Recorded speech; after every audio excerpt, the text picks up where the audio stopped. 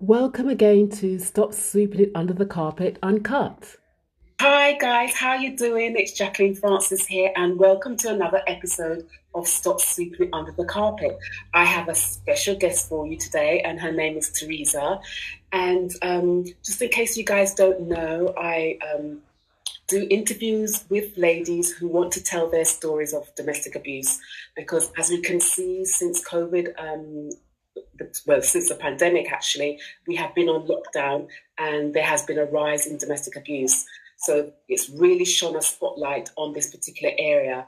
But, I am a domestic peace advocate, and I'm here to say that we no longer want it to be a taboo subject. So we have ladies on who want to share their stories. So Teresa, if I can ask you to introduce yourself for me, please. Hello, everyone. My name is Teresa Huber. I am originally from Mozambique, but live in Zimbabwe for many years. Okay. I'm here today not just to share my story, but also to help someone who's living life in fear, rejection, and abuse, and believing that there is no way out. I got married when I was 17. My husband started abusing me on our wedding day by leaving me at our wedding reception and going to attend another party. He knew that he could do anything that he desired to me. He knew that I didn't have a home to go back to. Besides, that's why I wanted to get married. I wanted to leave my siblings and find a better home for myself with less fists. But instead, I found a genius with these formulas on how to abuse me. I got a child when I was 18, and I took abuse as a phase because growing up, that's all I experienced. I would think that will pass, will calm down his nerves, and will love me again. But the more we spent time together, the more brutal he was. He beat me up every day like he was fighting a giant animal. He would only stop when he was satisfied. He would pour petrol on me as he wanted to light me on fire. This was part of my daily doses. Taking place of my body would be bleeding, and others would be bruised with purple, black, and blue. And then he would leave home and coming back the following day. My eye was damaged. I have to be operated. The doctor asked me if I ever played kickboxing. I was damaged from the inside out. My life was rooted in insecurity, self-hate, and guilt. He was an alcoholic, womanizer, and he had all the bad addictions that you could think of.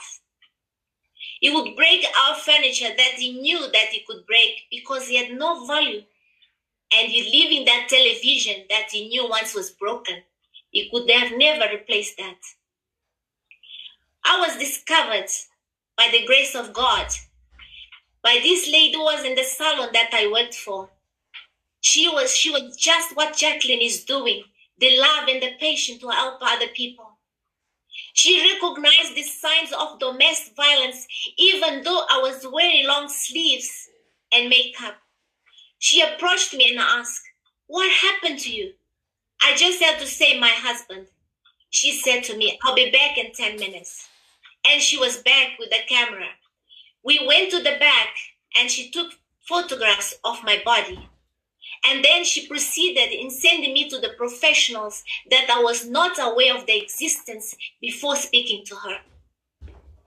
They told me, "Teresa, this man is going to kill you. This is not right. You might have been brought up in an environment like this, but this is not right. You have to get the restraining order." And through that, they gave me the power and understanding of what I had to do in order to save my own life.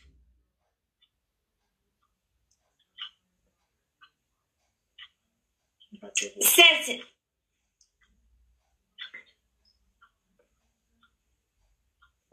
You okay? yes. Okay. Yes. I got divorced I got divorced, and I felt lighter. I had to learn how to have a normal life again and get this strength and independence.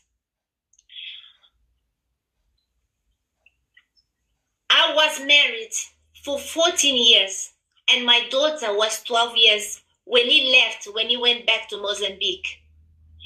I went for counseling and looking for answers. Today, I am a free and independent lady.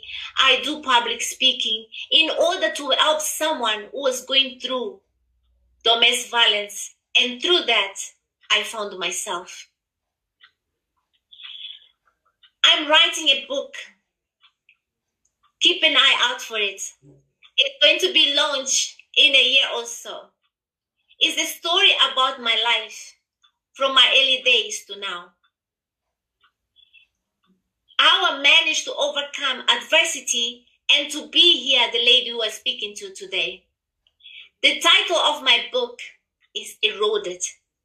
Eroded. Domestic violence always happens from the hands of people that we live with, the people that we love, we care and trust. And because of that, we're most vulnerable. But there's a way out. And you must always remember that. It's very important that we come out and we educate boys and men as well. Because it all starts from them. In Zimbabwe, the law in Zimbabwe protects women 100%. And it is being viewed as the most progressive law at protecting women. However, when I approached the police station for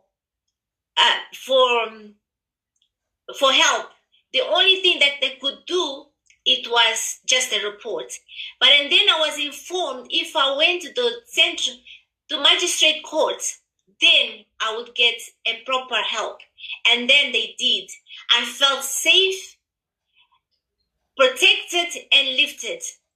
I didn't need a lawyer, or I didn't need to spend a single cent. The law protected me 100%. So ladies, if you are going through domestic violence, please be brave and take the necessary precautions if you find yourself in that position. I know it's difficult. It's hard to leave that place because you are hoping, you are praying for that person to change, but that person will never going to change. He might not kill you physically, but will kill you mentally. And please, just do it because it's going to be better in the long run. As I want you to remember, always remember the words of the Maya Angelou. And still I rise. Please, lady, keep rising above. As you're also approaching the International Women's Day, I want you to always think of this. Who run the world? Girls. Please, lady, remember that we are very powerful and we can do anything we desire. You just have to start doing something. Back to you, Jacqueline. Okay, thank you so much for that, Teresa. Thank you so much for sharing your story. We have a comment from Sadia Islam. Thank you so much for joining us. And for those who've just jumped on, we are talking about, Teresa's talking about her experience of domestic abuse, and to let everyone know that her life matters too. Sadia's comment says, "Wow, so lovely, Teresa. It's great hearing from you. You're an inspiration for women, for ladies having abuse in their life. Thank you." So Sadia was with me. I've interviewed Sadia as well, and she's also shared her story. And this is what I'm talking about. If people don't hear our stories, then they won't know that abuse is going on. And I just want to go back to the beginning when you were talking about originally you are from Mozambique and you came to Zimbabwe and you married at such a young age. Was it an arranged marriage, or is it something that you and your parents wanted to do? And no one wanted to. my mother, she couldn't look after me. I lived with my siblings, but they couldn't look after me. They never give me love or show me love or anything to do with that affection for a child. So I decided that if I got married, I was going to have my own home and I'll find someone who could love me. But unfortunately, because our surrounding growing up, they were only like that. So I could never have imagined to find somebody good. Wow. So those are the people that you surround us. So it's where you find all they're all related to my family. So it was. Okay. Yeah. Right. Okay.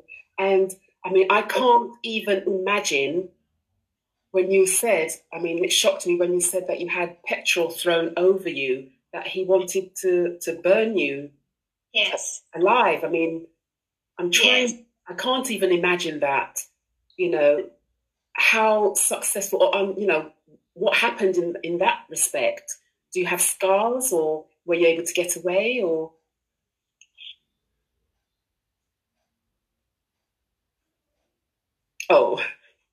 Oh, the screen has frozen. Okay, well, while she gets herself sorted out, well, the internet really.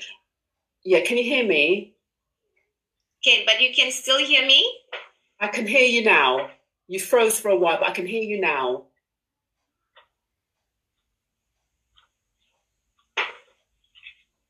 Yeah, I was asking about the petrol being thrown on you. How did that affect you?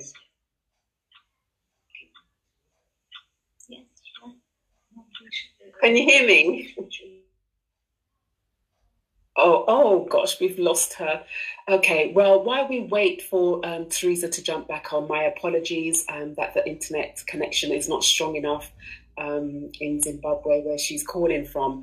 But to recap on what she said that she got married at quite an early age. She wasn't looked after by her parents. She was looked after by her siblings, who obviously couldn't cope, and she didn't experience any love or affection or anything like that. So she was married at such an early age, but in that early relationship, she was abuse started actually on the day. Hold on, let's see if I could add her back. Hi. Welcome back. Right, okay. So guys, if you do have any comments or questions that you might like to ask Teresa, please do put it in the comments box, and we will read them out. I was just saying, Teresa, you know, you said that that the abuse actually started on the day that you were married, but with regards to the petrol being thrown over you, did it leave you know, trying to set you alight, did it leave any scars? Was it successful? What happened in that respect? Also, because I managed to run, but also if you'd light that fire, I'm sure I would have been all burnt. Yeah. But yeah. Oh, thank goodness for that. Yeah. But he tried everything. He tried everything he knew how to abuse. He did all. Because he knew that I didn't have any family to run to. I didn't have any. Who was there for me? Nobody. So I have to fight and to try to do what I had to do. Yes. Of course, absolutely.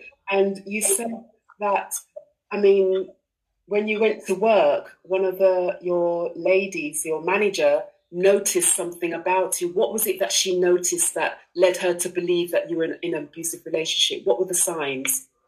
Actually, she wasn't my manager. She was a client who was there, because I used to go to work all the time and no one ever said anything, because when you go to work, I think they just want you to do the work and they don't want to interfere. It's not everyone who has your spirit that they're going to help me.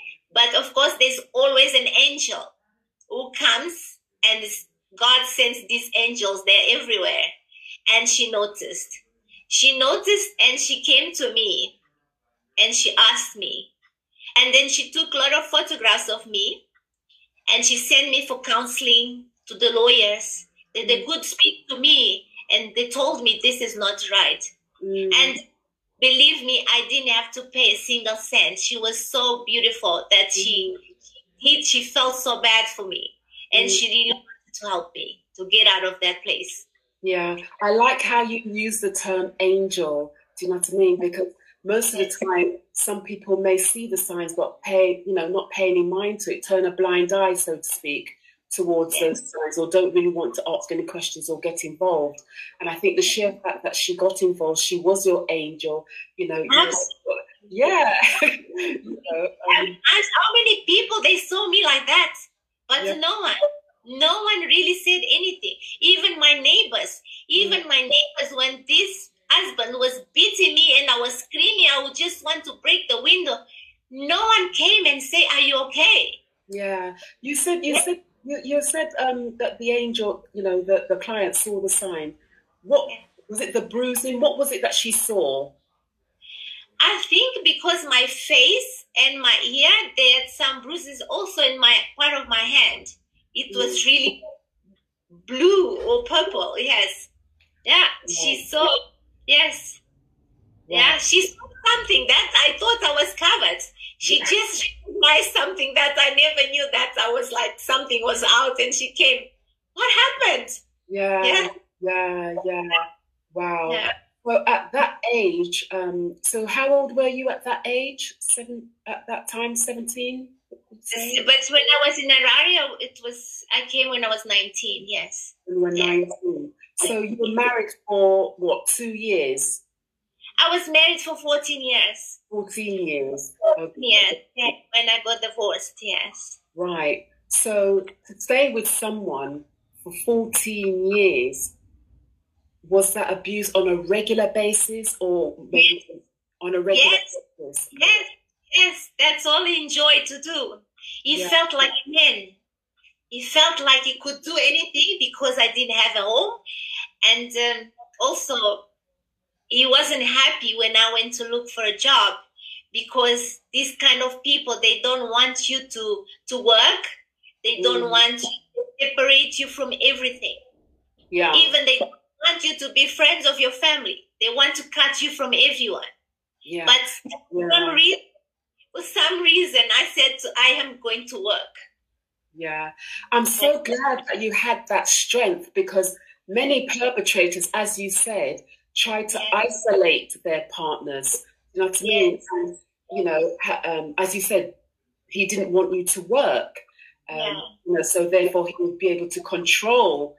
It's controlling behavior anyway. And I guess if you didn't work, whether he would actually give you, I don't know, pocket money, for want of a better word, for housekeeping.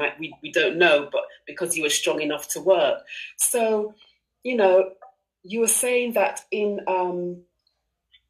is it Mozambique or was it Zimbabwe, where you say that they look out more for women, they do more for women in the area? In Zimbabwe, it was only I discovered when that angel came to me that there's so much more people out there. Even like yesterday, I put in a group chat, are there any shelters for women in Zimbabwe? And this gentleman, he was so worried with me. I said, are you okay? Can you just run?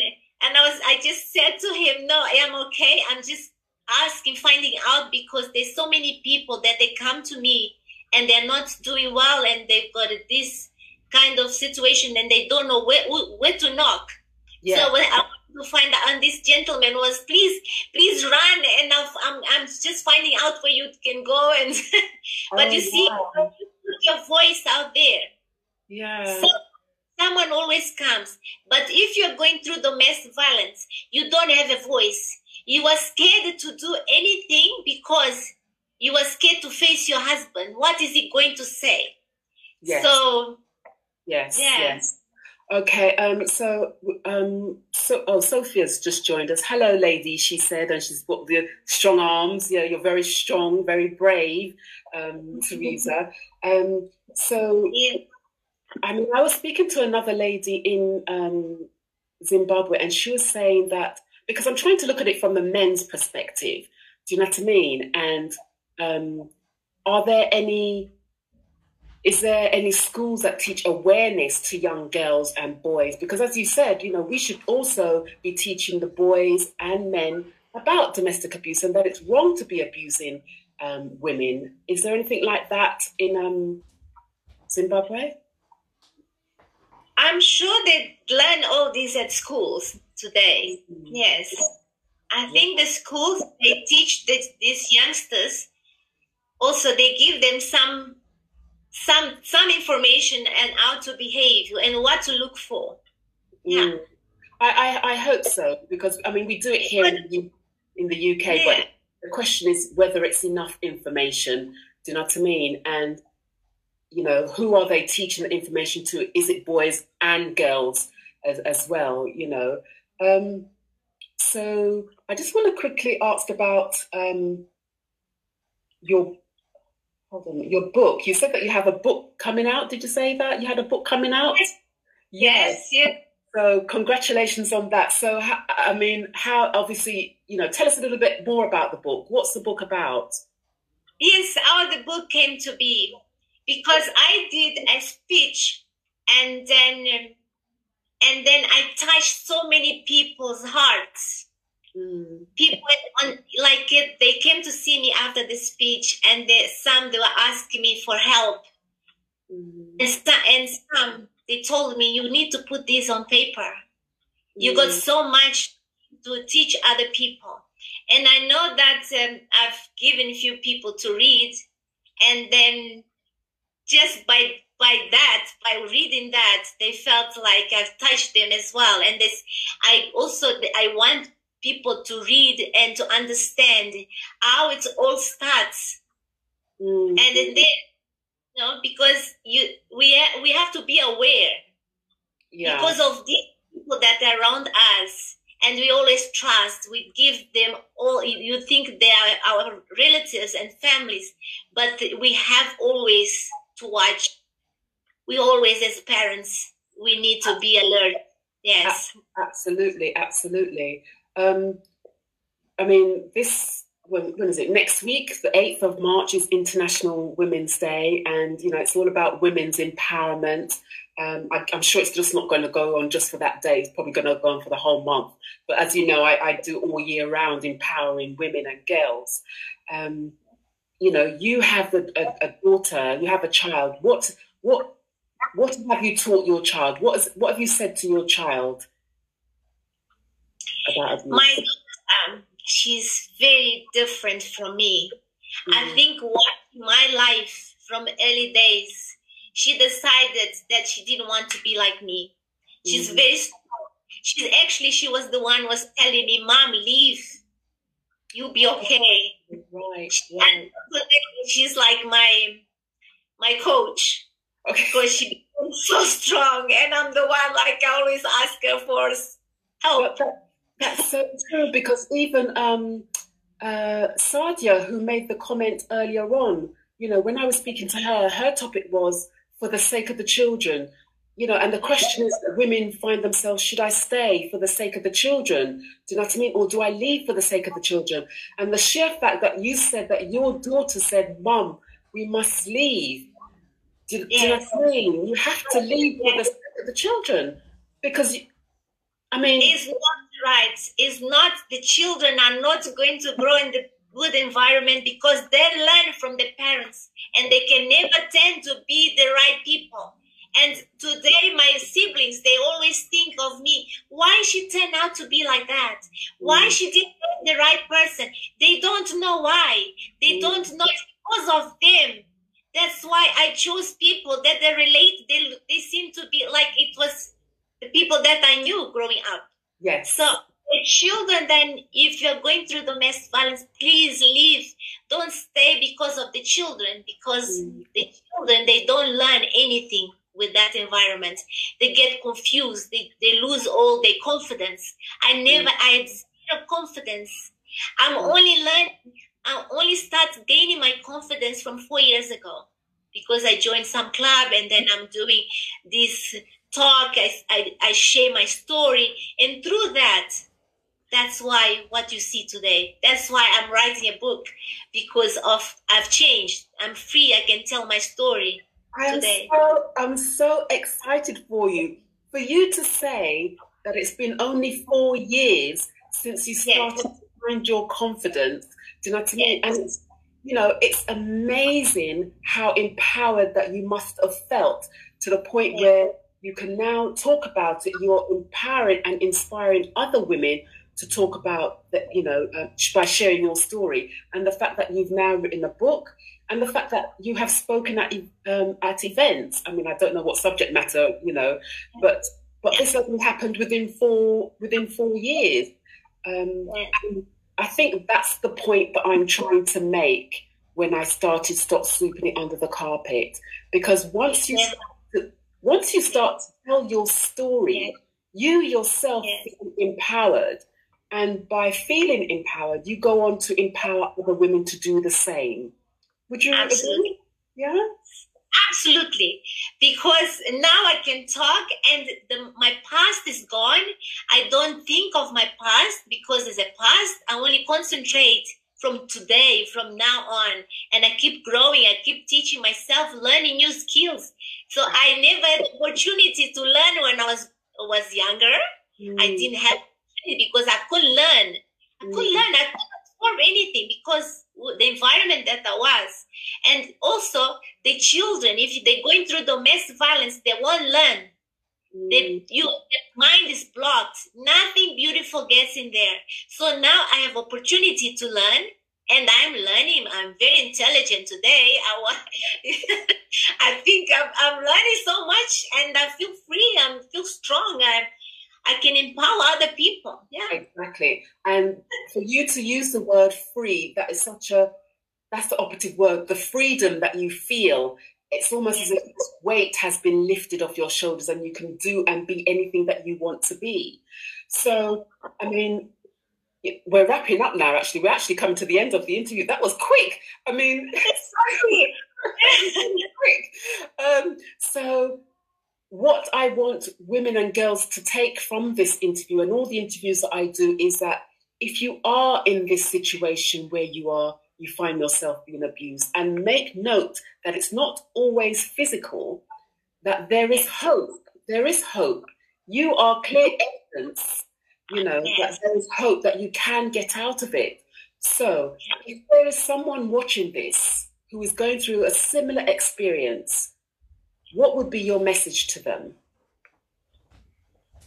You must make a decision, because you always think that no, you won't survive out there, but you will survive. Look at me. When I left, I didn't have anything, but because inside of me, I was strong. That's all what you need. You need to find yourself. You don't need anyone. You just need to find yourself. You just need to find a little bit of work. You have to start working in something for you to be strong. You cannot just live and then sit at home idle. You have to find a passion that you like and you enjoy and you can start doing. That's the only thing that will make you strong inside of you. Yeah. But you must not sit there and get destroyed, because these people, they can destroy you. You will never going to be anything in life. Yeah. Because I used to take a lot of sleeping pills. I had such insomnia from early age. Today, I am sleeping well. I don't need tablets or anything for myself to be happy. I am 100% happy. Of course, I can never be 100%, but I am happy, and I feel that I can encourage other women. Please leave if you're going through domestic violence. These people, they will never change. They will never change. Exactly. And it will be happier in the long run. You'll be saying, why didn't I leave before? Yes. Exactly. And it's about building resilience. And I think if you look at where you are now, if someone was in that situation, look where you are now and look into the future. Do you still want to be in this same place, 10, 20, 30 years time? No. Well, the answer would be no. So then you have to start to do something about it. You have to start, and I'm not going to say get up and leave, because I don't know what the situation is. But you have to find a way, even if you're talking to a friend, and you have to reach out to somebody. There the thing is, I was always complaining, and all these women that they're going through this, we are always complaining and talking that they're not happy, but they still don't have courage to leave.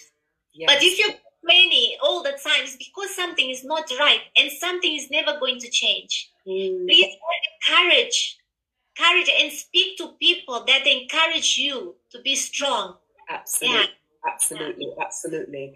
So yeah, we've come to the end of our interview, which I said was, I mean, I'm nodding like this. I feel my head's going to drop off because I agree with exactly what you're saying. Do you know what I mean? So I will encourage you also to put the name of your book in the comments bit and where people can get it from. And obviously your contact details, put that in the comments after we come off air as well.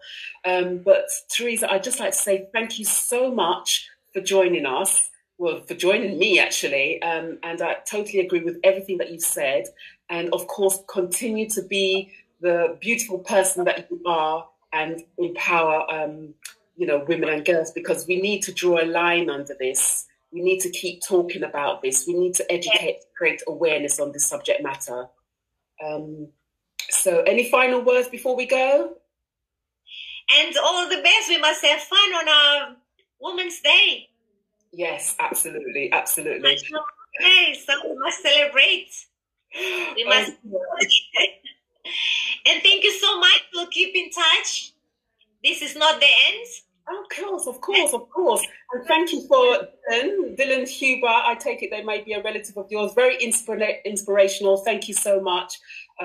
Is the message. Thank you so much for those who contributed and who are watching the video. And please do, if you're watching it on the replay, please do put a comment in there. And if you want to reach out to Teresa, please do so as well. And with that, we can end our broadcast. So take care for now. Until next time. Goodbye, everyone. Bye. Okay, so that was my interview with Teresa. So if anyone is experiencing any form of domestic abuse, please do reach out to someone who may be able to help you, or contact some local authority or someone in your area. Do not suffer alone. And with that said, take care until next time. Bye-bye. Hi, and welcome again to another episode of Stop Sweeping It Under the Carpet. So last month I had the former councillor actually of Barking and Dagenham in the UK in London, who was sharing information with regards to the Domestic Abuse Commission report that's been launched in that area, and that was due to the high rise of reported domestic abuse. So I have a young lady today who will be sharing her story as she was part of the report, compiling the report. So here we go. This is Stop Sweeping It Under the Carpet, where I invite women on to share their stories. And it's a way of empowerment and to empower other women as well, that we can't keep silent. We mustn't be silent with regards to any issue about domestic abuse. So Dimple, if I can ask you to introduce yourself. Okay, thank you, Jacqueline. Good evening, everyone. I'm sorry about this evening. My name is Dimple Patel, and I am a survivor from DV. And I wanted to reach out and just kind of say it's okay to talk about it. No one's going to judge you in that aspect, and especially in the Asian community, it is all known as, just be quiet. You don't want to be talking about it. Mm-hmm. Seen as, status. It's like a status thing. Is that we don't have these problems in our society now. So it's all about how we can just eradicate and get rid of that kind of stigma that's attached to it. Yeah, absolutely. So as Dimple said, she's here to talk directed specifically, all women, but specifically to the Asian community, because as you said, there's this stigma surrounding domestic abuse, and that you're not supposed to talk about it. You're just supposed to sweep it under the carpet, and it's not healthy, and that's not the way forward. So let me just start off by asking, so when did in your relationship, when did abuse when did you start recognizing abuse in your relationship? When did it start, and how? I think for me, it kind of started with the physical abuse, even though the emotional abuse was there, but I didn't recognize it. I didn't realize that he was trying to, you know, things like even after we got married, it was like I wanted to keep my name double-barreled, like Nakum Patel, and he said to me, no, he feels as if he still borrowed me from my dad. And I thought, borrowing? Okay, well, you know, it was things like that. And I didn't think of it at the time. And I thought, oh, do you know what? I don't want to have an argument about it because it's just going to spoil it all. And small things like that. And then I remember it was the financial element in terms of, you know, everything had to be halved, 50-50, which was fine because I was working and so was he. But then he started he was into contracting. He was earning a lot more money than I was. And then, you know, friends were saying to me, how comes you're still paying half where, you know, you've still got children, you're working full time, and it doesn't seem right, Dimple. And I was like, it's okay, it had to be fair and equal. And in his mind, everything had to be fair and equal.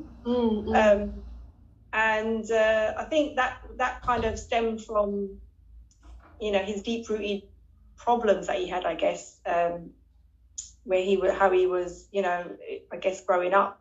So it's one of those things where I didn't think much of it. He always did tell me he has some issues, but I thought, okay, all he needed was love, and I guess I thought I could fix him.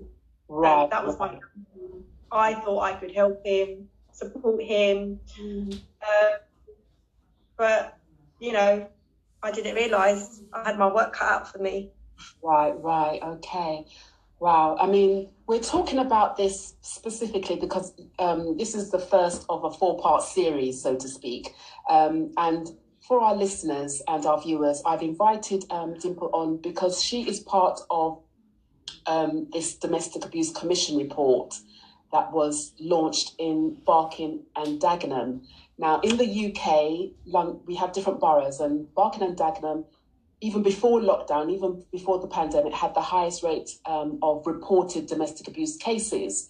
So the pandemic has shone a light on around the world, globally, on the increase of domestic abuse.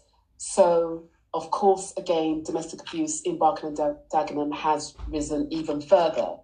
So they have commissioned this report, and they had survivors like yourself participating and, you know, asking, you know, where do we go from here? What is happening in Barking and Dagenham that the rates are so high in this borough than it is in any other borough? So before we get onto that, I'm just trying to set the what's the word? I'm just trying to put some things in context here. Now, I want to go back to, you were saying about the Asian community. What is it about the Asian community that there's this stigma, not to say anything? I think it's to do with status levels.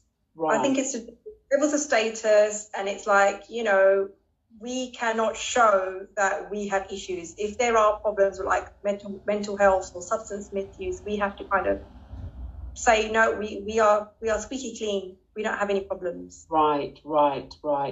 So when you got married, what's the first recognition? Because, I mean, even though you're in this relationship, maybe the abuse was happening, but as you said, you didn't recognize it. But when did you start to question? Because your message is follow your gut instinct. So what was God telling you? So what happened? He did a lot of gaslighting. So he used to say things like, "You've got anger problems," and "You've got anger problems." And I used to think, why is he saying that? Have I got anger problems? So you know when someone says that to you so many times repeatedly, you start believing it. Yes. And I start questioning my behaviour, and I used to think, have I got anger problems? Then he used to say things like, it's your dad's fault. He messed you up. And I used to think, I had a good childhood. I remember thinking I had a really healthy childhood, and I would try and reminisce about, I guess, Miss Piggy, who was my role model at the time. And he used to say things like, well, I'm trying to forget my childhood. And I used to think, oh my goodness, like, he couldn't let it go. Wow. And for me, it was that constant, you know, oh, you've got problems, your father's messed. And I used to think, no, he hasn't. You know, he's taught me to be independent. He taught me to do all of these wonderful things. But because I think I had confidence and, you know, I studied drama at university, all the rest of it. And I think that confidence was in there, but he tried so hard to belittle me. Right. Take it away from me. He tried to be isolating me from my family, my friends. I went 3 years without seeing my mum, my sisters. Oh my gosh. Yeah. And it was all because he had this addiction to gambling, to excessive drinking. And it was like, well, stop seeing them and I'll sort myself out. But again, these were just empty words. There was no action. And every time I tried to get an action from him, it was like, okay, well, I'm packing my bags and I'm going to a hotel room. And I was here with 3 kids, and, working full time. I was just trying to balance everything, trying to process everything in my head. And then again, questioning, what have I done that's so bad? And then I'd ask him when he'd come home a few days later, and he'd say things like, I'm putting up my walls, you don't understand, I'm trying to sabotage, and I'm thinking, is this the same book I fell in love with? He had completely changed. Right. So was that change quite quickly after you got married, or was it some time had lapsed after your children or something? I think it was after our first child. There was always an impact because of family. He kept on talking about family. He had issues with family, and I kept away from the family. And and I just thought, this thing's not going away. And that's why I thought, okay, maybe I'll stop seeing my family. Maybe things would improve. But things actually got worse because he started earning more money. He felt as if he could just go and have an escapism. And I thought he was having an escapism for me. And I asked him that. He said to me, no, it's from my thoughts. It is because of my thoughts. I need to get away. I need a distraction, Dimple, so I don't think about my thoughts. And I used to say, how about counselling? How about this? How about that? And he used to say, no, you need counselling. Your family needs counselling. And it was like going round and round in circles. Right. That's quite interesting when you say that he was not getting away from you, but getting away from his thoughts. Yeah. Do you know what I mean? So if I can ask, let me know if you're not ready to answer any of these questions. But can I just ask? So, when people talk about domestic abuse or domestic violence, they just think it's just a physical side of it. And these are for our young listeners. I feel that I need to say this for our younger listeners, because they are the ones who mostly believe that, he's not hitting me, so I can't be being abused. Do you know what I mean? But as we know, there are different types of abuse: financial, emotional, psychological, intimidation, coercive, control, and things like that. What type of abuse, other than you've mentioned some already, but were there any additional abuse going on? Because they don't come in isolation. We know that they don't come in isolation. He had hit me multiple times. In the end, in 2019, he was charged by assault by beating. And it was going to go to trial. He pleaded not guilty.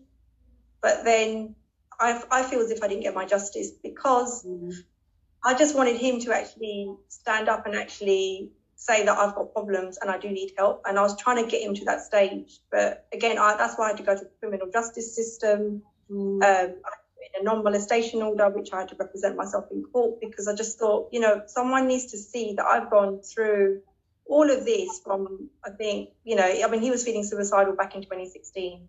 Right. He said he wanted to take his own life. He wanted to take the kids. He was escorted to the psychiatric unit with police, and believe it or not, he was able to walk out. He was not sectioned. Wow. Which even after all of this, I still think, why did they not section him? If he had that intervention that he really needed, and he fooled the professionals. He was very good at that. Right. Okay. Yeah. And he said he's going to go counselling, but he didn't. He fooled everyone. So, and this is it. I know with confidentiality when they say we can't disclose that, but I thought as his wife, if he wasn't attending alcohol rehab or something like that, I should have been informed. So there are things within the system which I think need to be looked at again. Yeah. And I guess that's where you would be, and the other ladies will be contributing to this report as well, isn't it? What things moving forward can help women or support women going through Absolutely. this.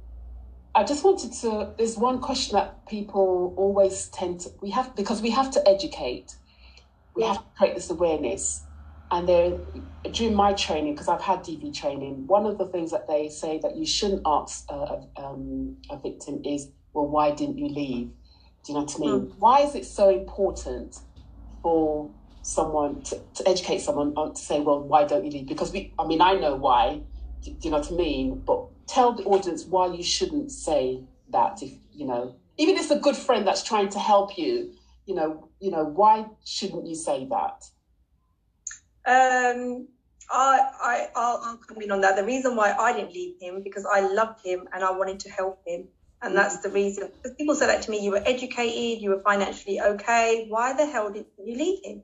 And I said, I just wanted to make sure he was okay, because he had all these problems. He played the victim. But then I think, to be honest, in the end, I would have ended up like losing my rag, because I kept on thinking this guy's going to make me go crazy. I was going round and round. It impacted me. It impacted my 3 boys. And that's the whole idea. That's the whole idea of gaslighting, isn't it? The idea to make the other person think that they're going mad, that they're going crazy.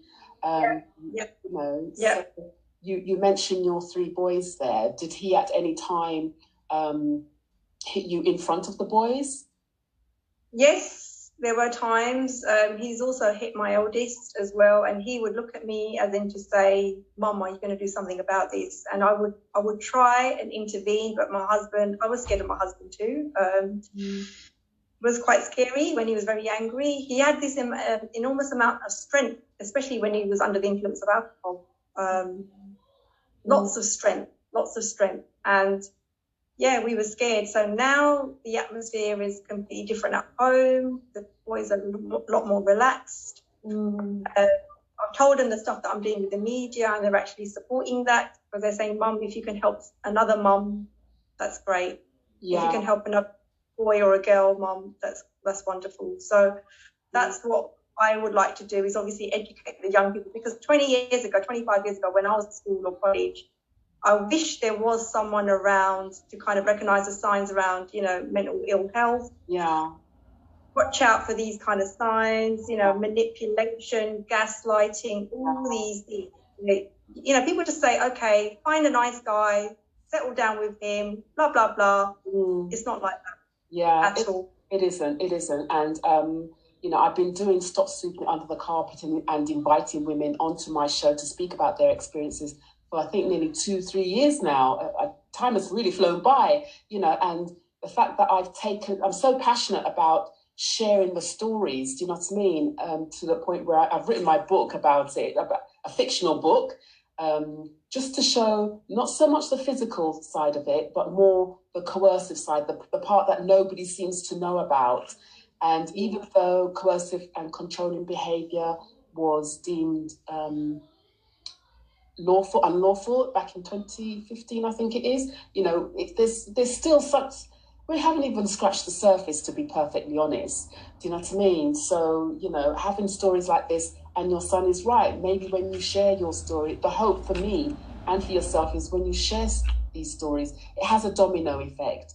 That other women will say, oh, well, that happened to me. And I think for you, particularly because you're from an Asian background, and how, they're not going, women are not going to come forward, and they see someone like you coming forward and speaking on it, then they too will hopefully build up the nerve and the courage to speak about it as well. So, my hope really is that, these stories will have a domino effect, and if it can save one person's life, then, you've done it. Do you know what I mean? It was worth, I'm not saying that it was worth getting all the beatings for, and that's not what I'm saying, but your story would have contributed to them making that decision. Yes. I wanted to ask about what you said, that the reason why you wanted to tell your story. How did it go about you making your contribution to Barking and Dagenham? How did that come about, being one of the selected women? So before, while I was in the relationship with him, when he when he hit me, and I was looking frantically for local support from the local authorities. So that's when I noticed DV Flag East. So I saw that and I called them up, and then I got some advice from a solicitor. Okay. That was really, really helpful. And that, at that point, I thought, where else can I go? Because I wanted some free advice in terms of where I stand legally, even though the house was under, joint names. And that's what I mean, while I was still controlled beyond the grave, because even though I paid off my house, which I paid off, he actually, back when we purchased the house in 2010, he did something very sly. He put the house under tenants in common, which he protected his 50%. Which I did not know. And when I got in touch with, obviously, Land Registry, they told me paperwork was submitted in 2010, which I just gave birth to my son. I trusted him. Right. I paid the deposit. I paid the final balance of the house. So therefore, I'm still being controlled. So even now, he left half of the house to my 3 boys, but now I'm in a position now, should I want to move, I'm only going to get one. Oh my goodness. Yeah. Wow. That is quite manipulating, isn't it? So underhand, really. He had to have the last say, I guess, Jacqueline. And I think it was to do with control, because his last words to me were, I don't care if I lose you, I don't care if I lose the kids, but you can't tell me what to do. Wow. I mean, we must say at this point that he committed suicide, didn't he? He did, yeah. He took his life. He asphyxiated himself. Yeah. And how did you find out about that? I got a phone call from his dad, and he left me a voicemail. And then a few hours later, I had the police turn up at my door. Wow. Yeah. Wow. I mean, it does certainly seem as if he has had not the last word, but, as he said, he's going to control you even though he's no longer here. Yep. He wrote a will 1 month before he did it as well, saying that she should not have anything because she's going to give it all to her family. And I'm like, oh my God. But we can see, I mean, for you telling your story now, you can even see from back then that, there were mental health issues. I mean, I'm not a professional or anything like that, but based on what you're saying, the fact that, he's running away, needs time to process his thoughts. I mean, okay, yeah, we all need time to process our thoughts. But it feels and sounds as if there were some mental health issues. Were you able He was diagnosed with depression and anxiety in 2016, but after reading his suicide letters, it does seem that he obviously had deep-rooted psychological problems, because there was no accountability from him. He was blaming everybody. Right. Okay, so let's go back to the family, because I know that, in the Asian community, they're a very close-knit family. So, your parents, I don't know if they're still with us, but your parents or your extended family, how did they receive it? Did you try to reach out to them? Because I know you said that you hadn't seen them for 3 years, but prior to that, were you able to voice? Yeah.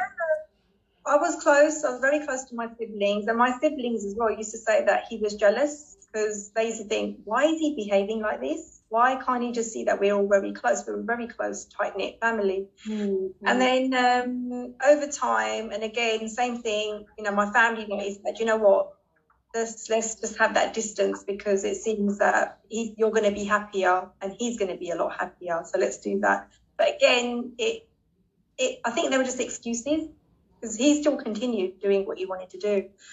I remember there was one time where I wanted to go out for, some dinner with him, went for dinner, and he said to me, right, can you withdraw £300 out of your bank account now? Otherwise I'm not going to come home with you. Here's the house keys, So he gave, and I was like, what? Are you for real? You're going to do this to me? And he goes, yeah.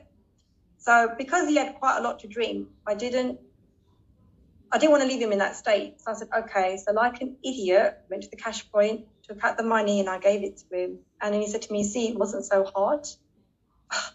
And I remember saying, I'm going to, obviously tell your family about this. And then he said to me, well, it's your own fault. Don't you know I'm a sick man? You shouldn't have taken me out. Right.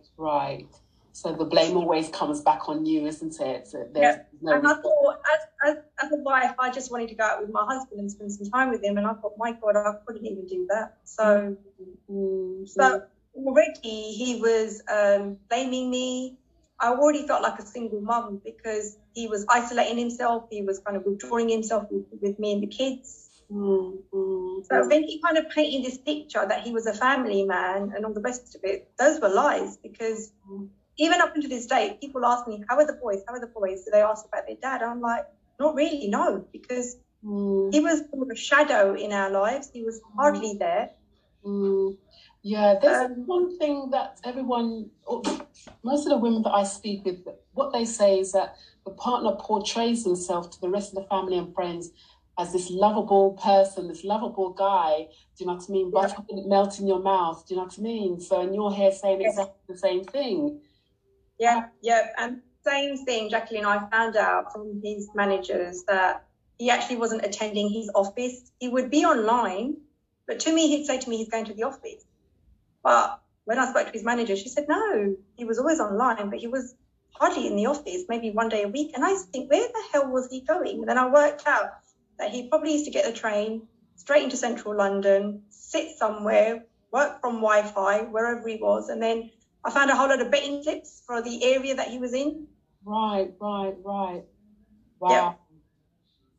Wow. That's really interesting. That's really interesting. So, I mean, so where are you now then? What, from this report as well, what do you want to see Barking and Dagenham do as a community? Because what they're saying is, we're going to be collated all this information, we're going to process it, and we're going to, use it as a blueprint for the other London boroughs. What are you expecting from this commission report?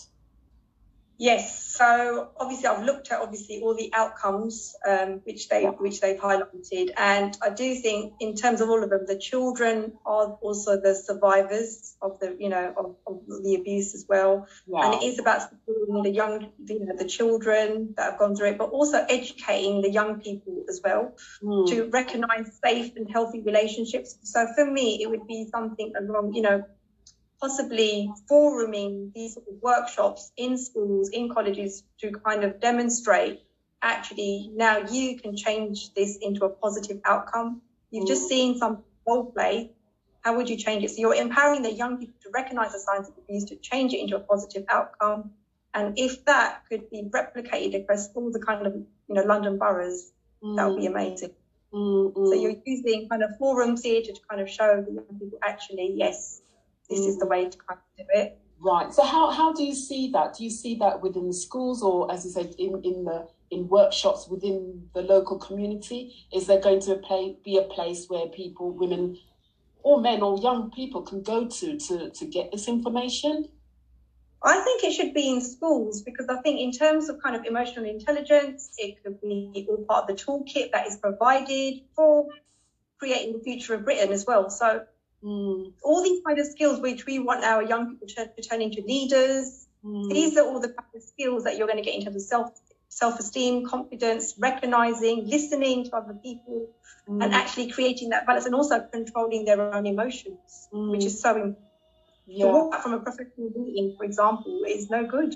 Yeah. I mean, I'm a former teacher, so I know about PSHE and those classes, and I guess, some sexual and healthy relationship sessions or lessons are going on in those classes.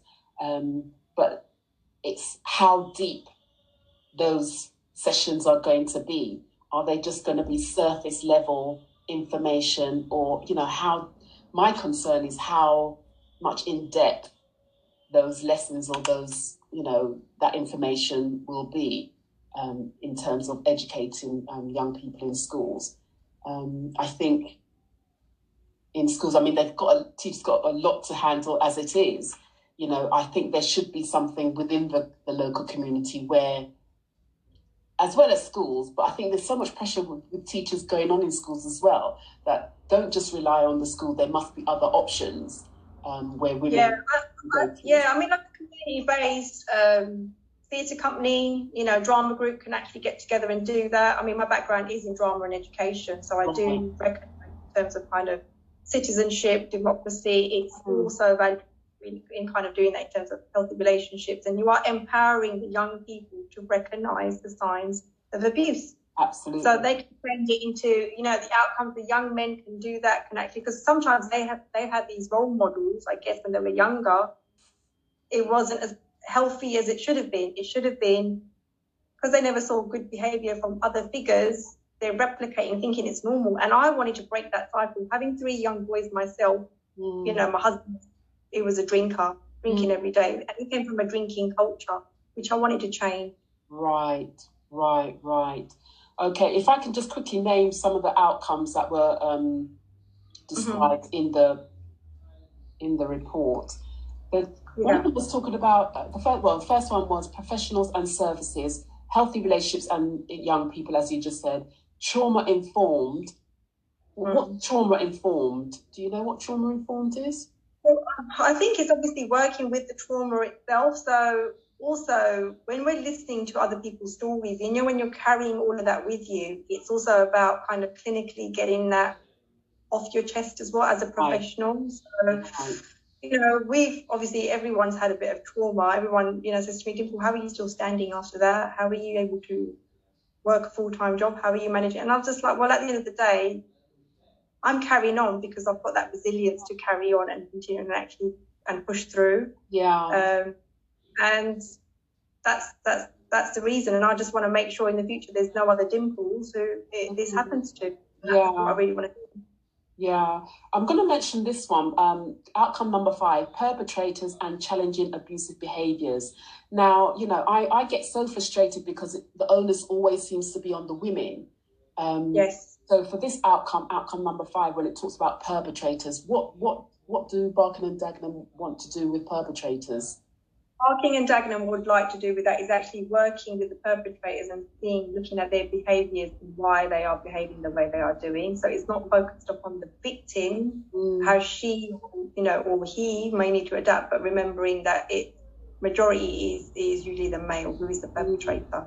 Actually looking at his behaviours, looking at the root cause of the problems. Yeah, right, okay. And outcome number 6, community groups and community spaces.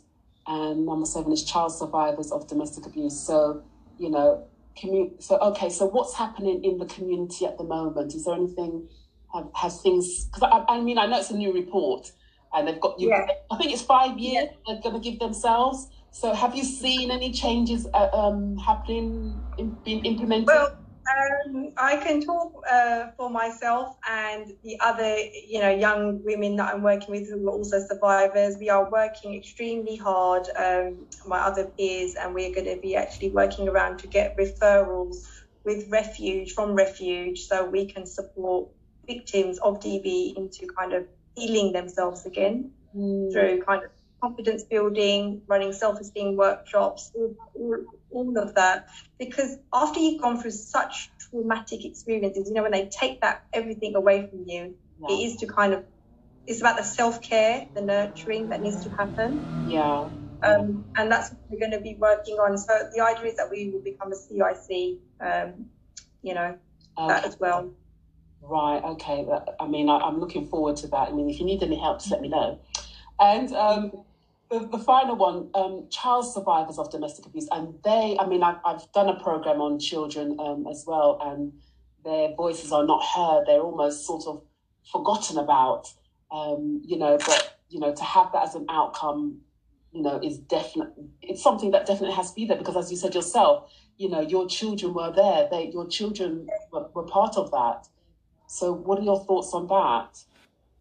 So I think there should be some sort of work going on between, the mother and the children, so we can kind of build up together. So I'm getting a little bit of support with the frontline, the social worker who's working with the boys, which she's great.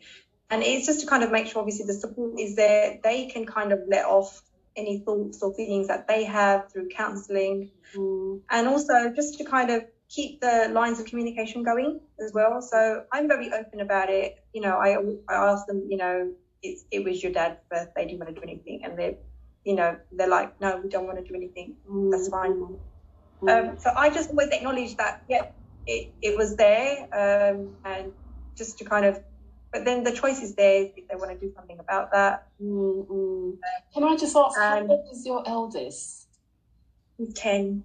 10. Can I just ask, have they shown any traits of your husband? Can you see any traits of your husband in them, of, you know, the sort of behaviour towards you? Not really. Well, that's good. Nothing that's come just yet, but you know, I can't say for the future. But for now, I mean, I keep talking to them about respecting women. You know, without women, you would not be on this planet, because you know, women's given birth to you. You respect the women, like, you know, all these wonderful things. Like, you know, and my brother who was out of my life for so long, he's a really positive role model for the boys. So the boys really look up to him. And it's so nice to kind of do that. And actually, it's my son who actually said to me, look, Mum, if it wasn't for Dad, you would never have reunited with your brother, and we would have never got to have a lovely uncle. Right. Okay. So he is seeing that, you know what, Mum, because of that, if we didn't happen, then we would never got B to B. We wouldn't have reached there. Right. So, oh gosh. Okay. Well, I mean, we've more or less come to the end, actually. So, are there what's the message? What's the final word? If someone is watching, you know, this video, and they are in a similar position, what's your message to them? I would say that don't ignore your inner voice. You know deep down what's really happening in your house, what's happening with you. And if you're saying to me, financially, I'm stuck, or this is the reason, or because, you know, he's a good dad for the kids, but for me, I'm willing to sacrifice my happiness for the kids, because often I do hear that. Well, all I'm going to say is that you count, your feelings count, and you're only going to resent that person. So don't stay in there for the kids, because sometimes the kids are going to end up saying, well, Mom, why the hell didn't you do it? Yeah. Why couldn't you? So take that step, be brave, you know, and be courageous, and you can do this. And there is support out there. Okay, well, thank you so much for that. Thank you, Dimple, for sharing your story. I really do hope that it helps other women, and I do hope that if there is someone in a position that's such as yours, that they do seek professional help, or if not, reach out to a family member if they can, or a friend, and not to suffer in silence. So and the difficult thing is always that I remember the way people talk about it is that keep the problems in the house. No one else must know about it. So don't talk to your friends, don't talk to anyone, don't talk to the mums at school. Yeah. And it really, like, it was literally like, what can I do that I, you know, it's constantly being controlled. And it really, you know, and I wouldn't wish that upon anyone. Yeah. Okay, well, that's it. We've come to the end. Thank you so much for joining us. If you guys have any comments, then, you know, put it in the comments box. If you have any questions, and also put those in the comments box as well. Thank you so much for your time, Dimple. Take care until next time. Bye for now. Thank you, Jacqueline, for having me on. Thank you. Bye-bye. Bye-bye.